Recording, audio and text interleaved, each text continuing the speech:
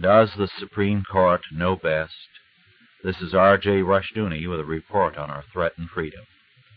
Not too long ago, the U.S. Supreme Court ruled 9-0 that the federal government may compel the old order Amish to violate their religious beliefs for the common good.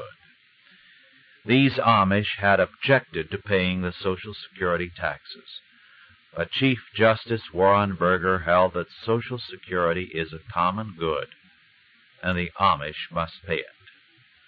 I was immediately reminded of the fact that the Soviet Union believes and maintains that it is the freest, happiest, and best nation on earth.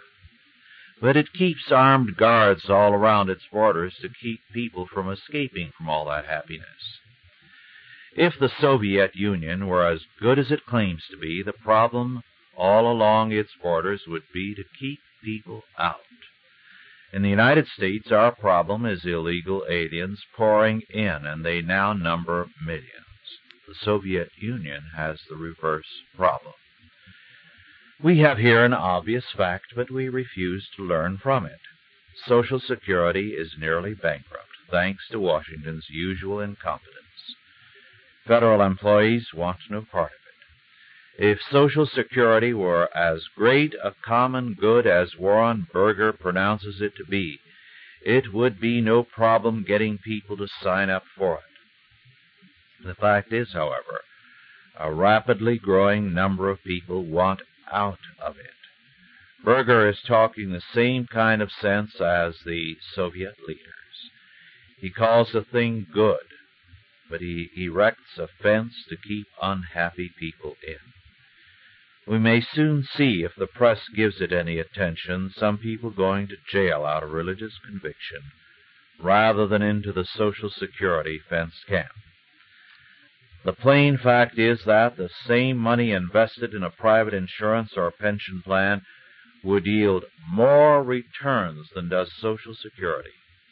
Moreover, if private companies manage things as badly as does Social Security, they would be taken to court by the federal government. We have for years made fun of the claims of the Soviet Union.